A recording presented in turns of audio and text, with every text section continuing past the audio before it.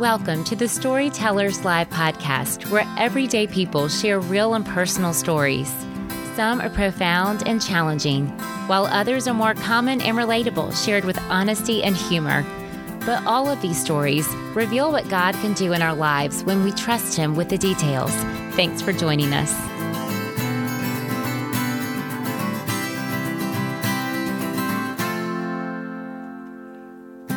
Hi, everyone. This is your host, Kelly, from the Storytellers Live team. On each episode, you'll hear a different woman share her story of God's transforming love. These stories are recorded in a live setting at weekly local gatherings where we're aiming to build community through sharing, connecting, and encouraging one another. Most importantly, these stories reveal the faithfulness of God and how He can take what's ordinary and broken and exchange it for extraordinary and redeemed. Well, it's the last story of 2019. We can hardly believe it. Today's story was shared in Jackson, Mississippi, and as we approach Christmas and get ready to celebrate the arrival of Jesus, the Messiah, we thought today's story was so timely and so perfect. Emily shares about her struggle to long for heaven, and I'm sure we can all relate to this. When we're on this earth and we get these glimpses of heaven, which is just one of the blessings of knowing Christ, we start to pursue people or possessions or dreams as if they can satisfy us in a way that nothing can on this earth. And so for Emily, it took two difficult diagnoses. One for her son, which is Duchenne muscular dystrophy, and for herself, ulcerative colitis. And with these two diagnoses, Emily finally reached a place where she does long for heaven, and she's able to have that eternal perspective, knowing that one day her son can run into the arms of Jesus and be made whole. And that is true for all of us. And so this is just a beautiful story to prepare our hearts for Christmas and help us focus on what we one day will experience. Here's Emily. I can't believe it's finally time to be here. I have been anticipating this for a while, and those of y'all that know me know that I am that laid back. I'm not a big worrier. I'm definitely not a planner. I'm that creative brain, daydreamer who just thinks that I can just wing things.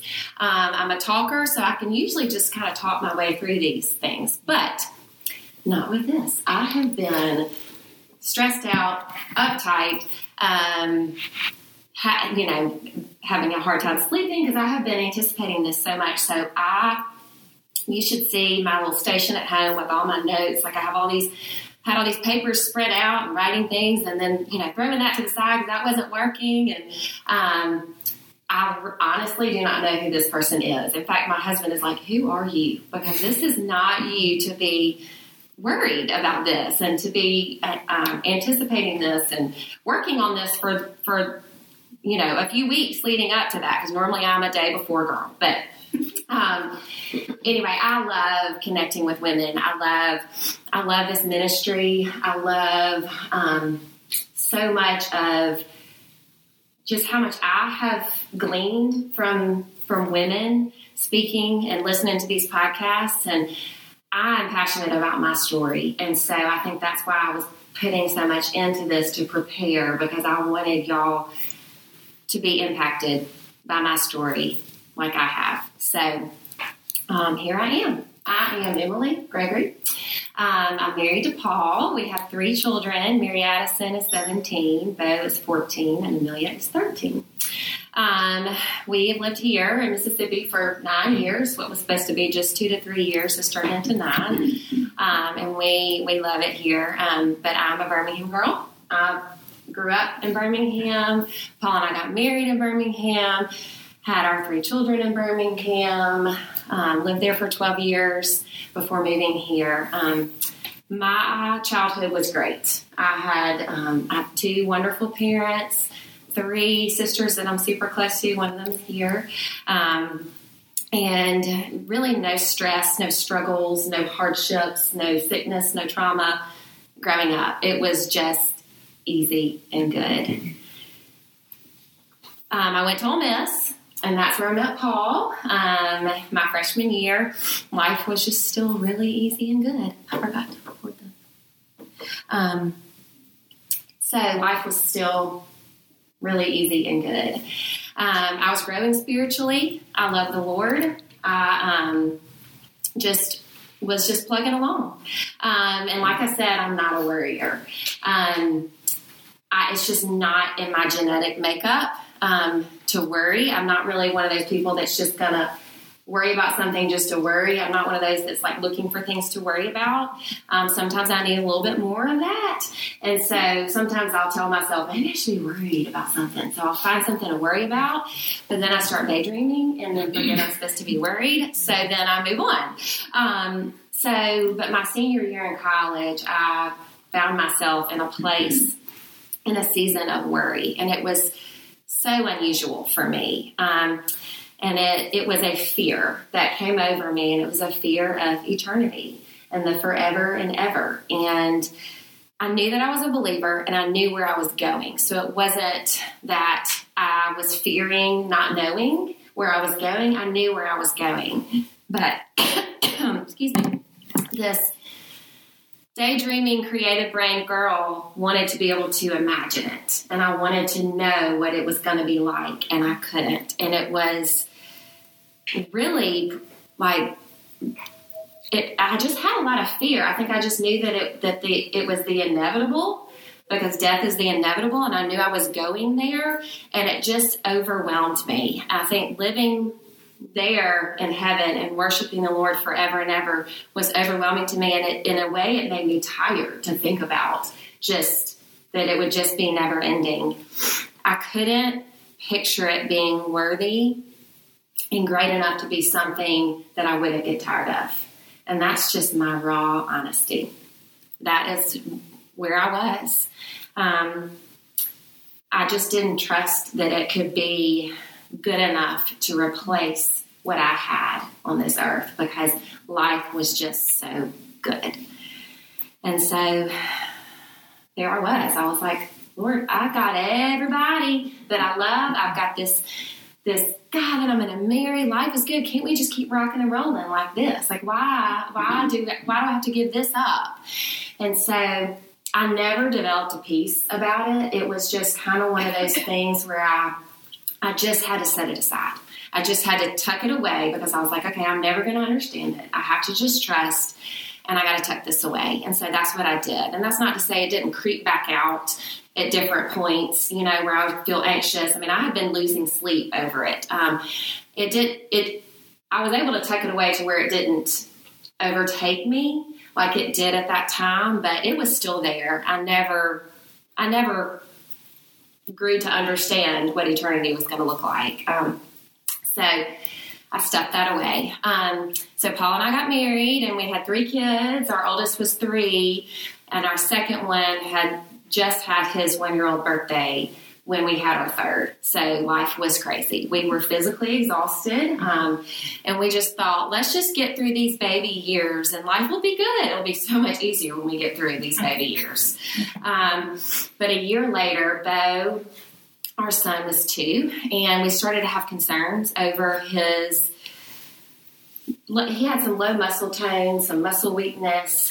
So we found ourselves in a neurologist's office due to our concerns, and all arrows at that point were pointing towards a form of muscular dystrophy called Duchenne muscular dystrophy. We were shocked, and we were devastated, because we just did not expect that. Our beautiful boy, who just had very mild symptoms, for those arrows to be pointed to that. So we were thrown into a 6-week wait as we waited on genetic test results that would give us a definitive diagnosis. So that's what we did. We waited. The stress was debilitating and intense, and so much so that I became physically sick. What started out as just IBS, because what Mama wouldn't have that with that kind of news, quickly escalated to fever. I was in the bed. I was wasting away, and I could not take care of my children. And this went on for 5 weeks of our 6-week wait. At the 5-week mark, I had a colonoscopy. The doctor came out from the colonoscopy, and he looked at my husband and he said, "Your wife is very sick. I'm about 100% positive that she has ulcerative colitis, which is inflammatory bowel disease, and her colon is the worst looking colon I've ever seen in my career. And she is probably not going to be able to live with that colon for very long. She's probably going to have surgery to remove it." He said, "We're going to try to get her into remission, but this is an autoimmune disease that is full of flare-ups and remission, flare-ups and remission." So sent me home with a bunch of medicine. I'm going to go ahead and tell y'all how that ended. I was not able to keep my colon for very long. I've lived 5 years with the sickness. I was really sick, and I was taking care of these 3 children, and it was not an easy 5 years. And I stayed in flare-ups more than I did in remission. And so I had the major surgery. It's 2 surgeries to remove all 5 feet of my colon. And you can live without a colon. Who knew? But I'm here to tell you, it's not normal, but I'm not normal either. So I don't have a colon, and I'm just thankful I survived the surgery, and I'm on the other side, and I'm not sick anymore. So going back to when I was diagnosed, literally the next day, we received those diagnoses. The neurologist called and got the genetic test results, and he indeed does have Duchenne muscular dystrophy. Without going into too many details about what that disease is, because I could spend the whole time just talking about that alone, it is a muscle wasting disease, and there is no cure, and it is devastating.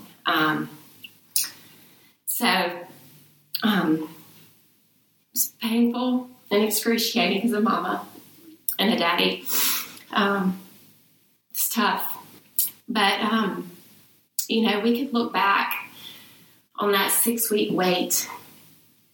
While we were waiting, the sweetness of the Lord during that 6 weeks, He put us on that road towards acceptance. And as much as we wanted to be on that train of denial, we would hop on that train and the Lord would take us off and put us back on that road towards acceptance. I cried out to the Lord so many times during that 6 weeks and just begged and pleaded Him to not let it be that. And I was overcome by a firm no from the Lord. And it wasn't a no of, I'm an angry and mean God, so I'm not going to take this away. Or it wasn't a no of, I do not love Bo enough to take this away. It wasn't a no of, y'all are being punished for something, and so therefore I'm not taking this away. That's not how God works. It was a no. It was a firm and gentle no. It was a no that told me, I'm going to love you through this, and I'm going to sustain you, and I'm going to give you what you need every day. And I love your son more than you love him. And I have not forsaken him. I have not forgotten him. And I have not made a mistake with this because I am God. And that was all that I needed to know. It doesn't mean the diagnosis didn't hurt. I mean, it's awful. We didn't have to like it, and we don't have to be okay with it. It's okay if we hate it. But we had to accept it. And the Lord put us on that road during that 6-week wait. And had we stayed on that denial train, it would have been 1,000 times harder to accept it. And I'm just thankful that He walked with us during that 6 weeks. So, how is Bo doing now? He's 14. He is doing way better than we expected. That really, a lot of 14-year-old boys are doing at this point. He's doing better. He's a cute kid. He is a lovable stinker, is what we call him. He is very spirited. He is very impulsive, and he has very big ideas. Those of y'all here that know him, you know what I'm talking about. And there may or may not be a little girl's pink moped at the bottom of the Reunion Lake just because he felt like putting it in there. But it was dead on the sidewalk. It had been there for 2 weeks. So it's in the bottom of the lake. So hopefully, if anybody ends up listening to this, know that, but we will replace it. But he is an extremely funny kid. He is very popular because he makes himself known wherever he goes. About 30% of boys that have Duchenne, it affects them mentally. Bo has a pretty extreme ADHD, a very significant cognitive delay, learning disabilities. He's socially immature. He takes steroids, so that has slowed his growth down. And so when you look at him, you just think he's just a cute little 8-year-old kid, but he's 14. But if you don't know that he's 14, you just talk to him and you just think he's, around that age. He's in the special needs class at school, so he's able to learn at his own rate, which we are so thankful. And he has his best little buddies in there, so he's got a great little setup. But like I said, he takes steroids. I don't know how familiar y'all are with what steroids do to your mood. I can tell you firsthand, I was on them for a high dose for 4 months after I was diagnosed, and I was a bear. I was irritable. I was agitated. I was just mad, and I felt like I was going to lose it at any minute. That's the way he feels on a daily basis. He's been on them since he was 4. Thankfully, we have over time eventually found some medicines to sort of counteract some of those behaviors that are a result of steroids. And that has not been an easy road to find those. But we have been through trying every medicine under the sun. A medicine doesn't work when your child suddenly has an urge to lick everything in sight, and you're a germaphobe, and he's licking doorknobs and shopping carts and licking people. So when you have that urge to touch your tongue to things, you know that a medicine's not working. So we have been through so many different medicines that we're thankful that there are really good medicines out there that can sort of help him be a happier kid. So Bo has a very strong will. He was born this way. James Dobson wrote The Strong-Willed Child about Bo. And then you throw steroids on top of that, and he's about 5 strong-willed kids wrapped into one. He is a hard kid. Over the years, before we were able to find these other medicines for him, I would go to his neuromuscular disease doctor and just, Paul and I were just worn out. And, we were just weary, and I was just like, we're exhausted. Surely there's got to be something, some research out there, some kind of therapy, something. We're exhausted. He can wear you down in a second, and he will fight you to the end. And that is the way Bo Gregory operates. But his doctor would look at me, and he said, Emily, you need to be thankful. You need to be thankful for that strong will, because it's what's going to keep him going for longer. And he is not going to give in to the disease because of that strong will. And it's so true. He's still blowing and going. He has no plans of slowing down anytime soon because that's strong will, and we are thankful. But that does not mean that we're thankful every day for that. He's decided our neighbor's front door needed to be white, and it was a beautifully stained wooden front door, and in an instant it was painted white because Bo was adamant that he wanted it to be white. So on those days it's very hard to be thankful for his strong will, but when you look at where he is now, we have to be thankful.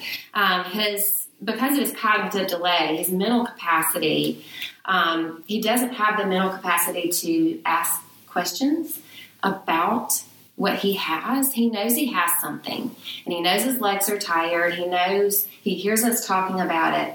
But as far as that question of what's going to happen to me, he doesn't ask that. He doesn't Google it. He doesn't know to do that. I think his brain doesn't work that way.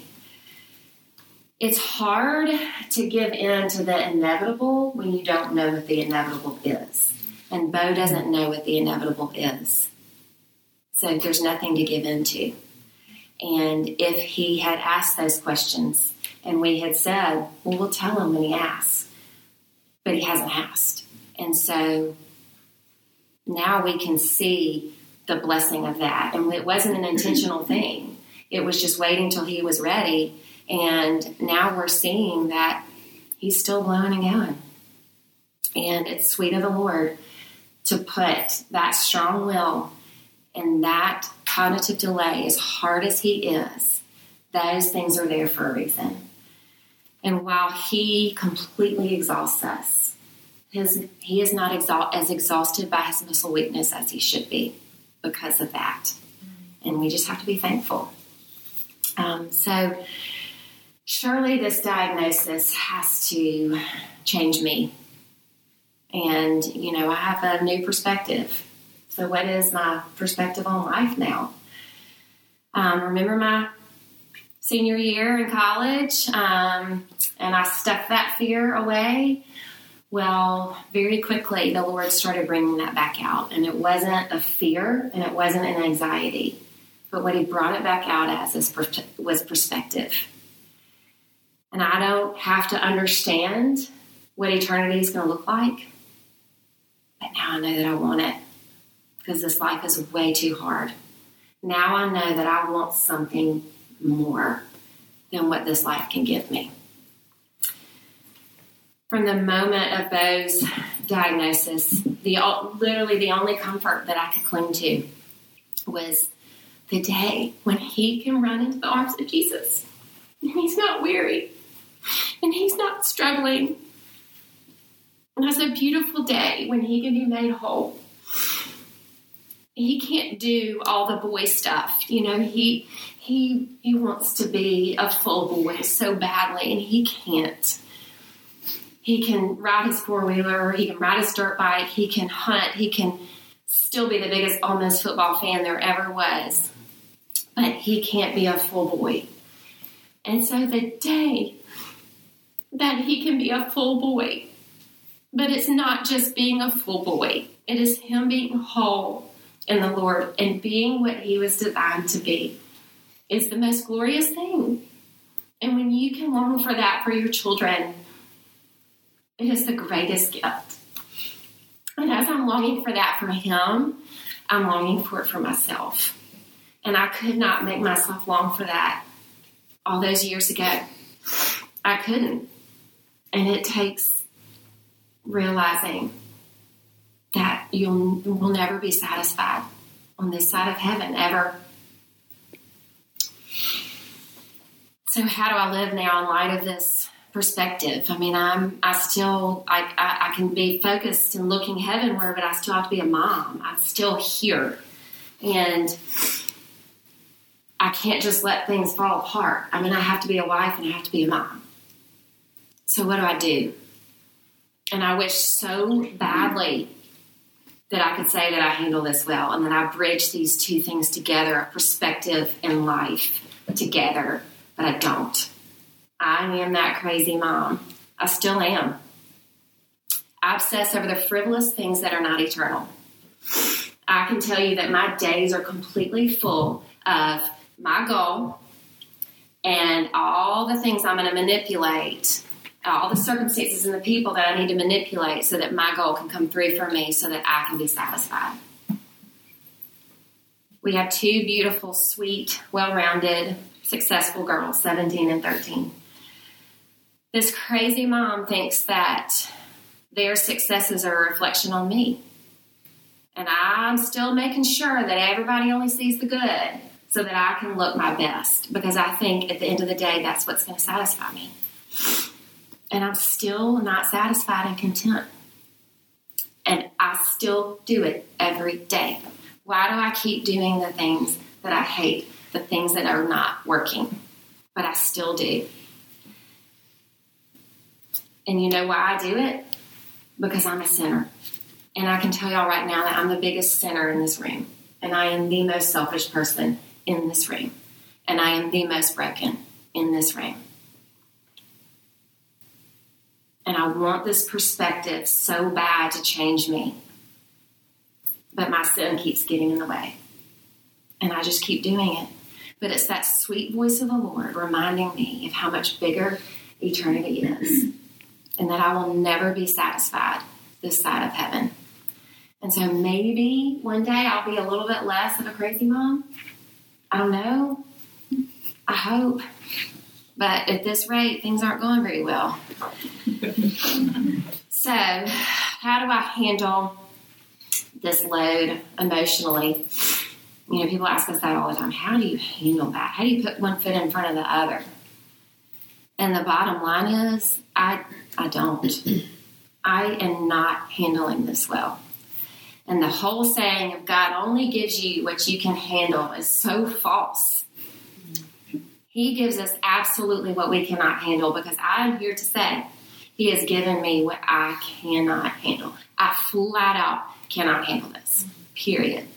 There is nothing in me that can handle this. And just like during the 6-week wait, when the Lord told me no, He was shouting loud and clear, I'm going to give you what you need, I promise. And He has.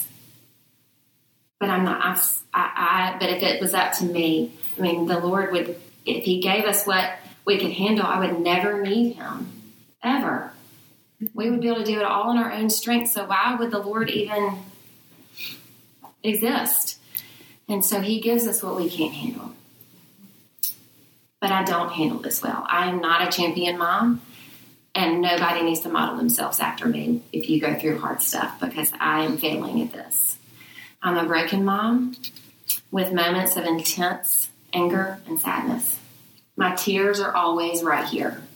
And all it takes is I hold it. And all it takes is just one little thing, and the floodgates come. And you won't see me for a few days. But I try to keep it right here, because I still got to function. Hi, friends. I wanted to take a moment to mention Storyteller's podcast sponsor for today, Holland & Birch. Holland & Birch is a Southern boho jewelry maker that has based their business on stories. And as a matter of fact, you might have heard Suzanne Jones, their founder and owner, share her story last week in episode 69.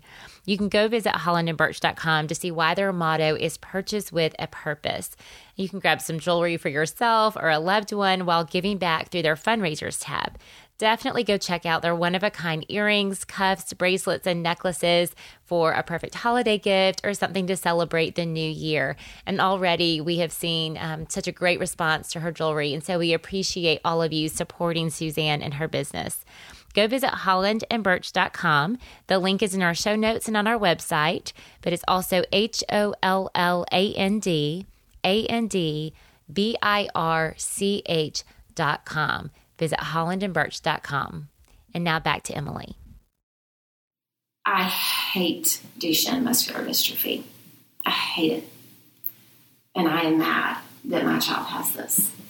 There is nothing in me that celebrates this disease. I could spend my days asking why, and I could also spend my days asking why this is not fair. This is not fair. Why is life not fair? But it doesn't get me anywhere. Trust me, I've tried. I don't get anywhere when I do that. I know that the cards that I've been dealt and the cards that Bo's been dealt and that my family has been dealt, they stink. But you know what is so much worse? Knowing that I'm a sinner and that I deserve worse than this. Because of my sin, I deserve for all 3 of my children to be sick. I don't even deserve children. I don't even deserve this wonderful husband of mine that loves me. I deserve to be on my deathbed, living in filth. I deserve death. I deserve hell because of my sin. But because of the blood of Jesus, He has washed me clean. And so I haven't gotten what I deserved. I deserve worse, and He has spared me. And so what I'm dealing with right now is beautiful in comparison to what I deserve. And I have to celebrate in that. And so that's what I cling to. I cling to his goodness. So a lot of people ask how our girls are doing. And without, I don't want to, this is my story. And so it's, I don't want to share their story, but how they're impacted by this, it impacts me. Years ago, we were sort of seeing some negativity and just some bitterness and resentment towards Bo. And because they didn't know, they knew at the time what Bo knows. And we started to see that they were really being held captive to not knowing the truth. We parent him differently. We have different expectations for him than we do our girls. When you have a special needs child, you have to let a lot of things go. You got to show a lot of grace because you learn early on that you cannot fix them and you cannot change them. And you choose one thing at a time to work on. And then most of the time you choose that one thing and it still doesn't work. You still can't fix even that one thing. But Bo demands a lot of attention, and it's hard, because we want to be able to give our girls the same amount of attention, but he takes a lot of it. We expect a lot more from our girls, and we're, firm with them, and we discipline them, but yet they're looking at Bo going, why'd you just let him get away with that? You don't let us get away with this. And so it was just hard for them. And so we realized how captive they were to not understanding. And so through some wise counsel, we knew that we were told that the truth would set them free. And so we, at that point, set them down and told them the truth. And it was the hardest conversation we've ever had to have. And they were devastated, as you can imagine. They loved their brother with a fierce love. And they were devastated. But you could see the chains coming off of them. They felt free. They felt free to love Bo when they couldn't love him because they couldn't understand. And so those chains, it was pretty immediate that we saw that freedom in them. But the most beautiful part of the whole thing is that they get to have the perspective that I have and that Paul has. They get to have that as teenage girls. They get to have that. They're walking through a life that is hard, and they know that there's so much more. So their world is hard, and they experience pain on a daily basis. But they know that there is glory to come. They're forced into a situation of knowing that their wholeness and fullness doesn't come from their life successes. They can be as successful as they want to be. They can have the best day and accomplish everything they want. They can be viewed by their peers as everything. And they can walk into our house all high and mighty, that they're going to quickly be reminded when they walk in and they see their brother. They are quickly reminded that they will never be satisfied this side of heaven, ever. And that they will get to be whole and full one day, just like their brother. I think kids probably don't understand our girls, and that they've always had a lot of friends and always been accepted, and it doesn't affect them socially, but I think kids probably don't understand them because there's just more to them. And I'm not up here saying there's more to my kids than there are to yours. I'm not saying that. But what that perspective does to a teenage girl just is flat out going to put you in a different place. And we have to celebrate. We have to celebrate those things. 12 years ago, I would have never imagined that I could be here talking about the goodness of the Lord. Ever. Through this death sentence, I thought that this would be my identity. I thought it was going to be Bo's identity. I thought it was going to be my family's identity. I thought that our life would have very little joy, very little happiness, and that I would be broken and devastated all the time. And I thought that I would be angry and bitter all the time. I thought that I would spend every day trying to get rid of this disease. But little did I know that I would find rest in this place and that I would find joy in this place. I had no idea. No idea that God would show up and show out like he has. The only way at that time that I thought that God could show up and show out would be to take the disease away. And that's the only way I thought he could really show up. But he chose not to. And so we're here. And he has done mighty and glorious things through this life that I would have never chosen for myself or for my child, ever. And I also had no idea that he would bring me full circle and bring me to a place of longing for heaven, ever. I thought I would just live the rest of my life not having that longing. I knew I was going there, but I thought I'd live the rest of my life not having that longing. And y'all, to have that longing here on this earth, y'all, it's incredible. It is incredible, and it is the most beautiful perspective that I could ever dream of having, and it is from the Lord. It is not of me, because I could not have put myself there. So the verse, Lamentations 3:22 through 24, is what has carried me through so many hard days. The steadfast love of the Lord never ceases. His mercies never come to an end. They are new every morning. Great is your faithfulness. The Lord is my portion, says my soul. Therefore I will hope in him. His love never ceases, and his mercies are new every morning. And the Lord is my portion. He's given me exactly what I've needed to make it through every day that is not pretty, but he gives me what I need. So I'm going to end with the lyrics to He Giveth More Grace by Annie J. Flint. It's an old hymn. He giveth more grace when the burdens grow greater. He sendeth more strength when the labors increase. To added afflictions he addeth his mercy. To multiplied trials his multiplied peace. When we have exhausted our store of endurance, when our strength has failed ere the day is half done, when we reach the end of our hoarded resources, our Father's full giving is only begun. Fear not that thy need shall exceed his provision. Our God ever yearns his resources to share. Lean hard on the arm everlasting, availing. The Father both thee and thy load will upbear. His love has no limits. His grace has no measure. His power no boundary known unto men. For out of his infinite riches in Jesus, he giveth and giveth and giveth again.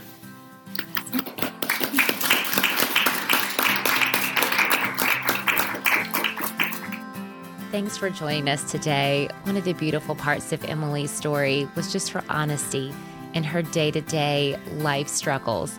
And it is so easy to think that if we pray hard enough or we have strong enough faith, that life's easy and that we won't struggle. And that's just not the case. What Jesus promises us is that we will have struggles and we will have trials, but that he is with us all along the way and he provides what we need. And what I've been learning is that in that struggle, that daily surrendering of all that we long for, we hope and dream for, and then all that plagues us, our fears and our anxieties, when we lay that at the feet of Jesus, there's this beautiful process that takes place in our hearts as we begin to trust Jesus more and more, and as he cultivates in us a deeper maturity and understanding of his love. Friends, we want to wish each and every one of you a very Merry Christmas and a Happy New Year. We will be back in a few weeks. We'll start back on January 8th with the first story of 2020. And in the meantime, be sure to follow Storytellers Live on social media for the latest news and announcements. That's also where you can find out about our local gatherings and when the next one will be happening in your area. You can go to our website, storytellerslive.org, to get information, and you can also sign up for our newsletter. So we appreciate you, and we thank you for choosing to listen to Storytellers Live. We hope you'll join us again soon.